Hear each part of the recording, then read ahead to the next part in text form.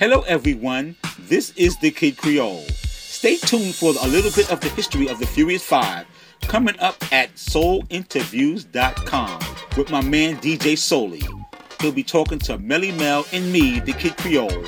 Part 1 to be aired on July 14th, along with Part 2 to be aired on July 28th. If you want to learn a little something new about classic hip-hop, don't miss it. Welcome to soulinterviews.com. Taking it deeper. Use hip-hop as a way to make money, to escape, to get away, or to go see other things, or do other things, and, go other places. And now it's like more or less they using it, like I said, it's almost they set it back because, people use hip-hop. Like, you got a guy like Rick Ross, he was really a correction officer, but he used hip-hop to act like he was a street guy, but he wasn't that guy. Like, to us, if a guy would have done that back in the day when we was coming up, we would have thought he was a fucking fool.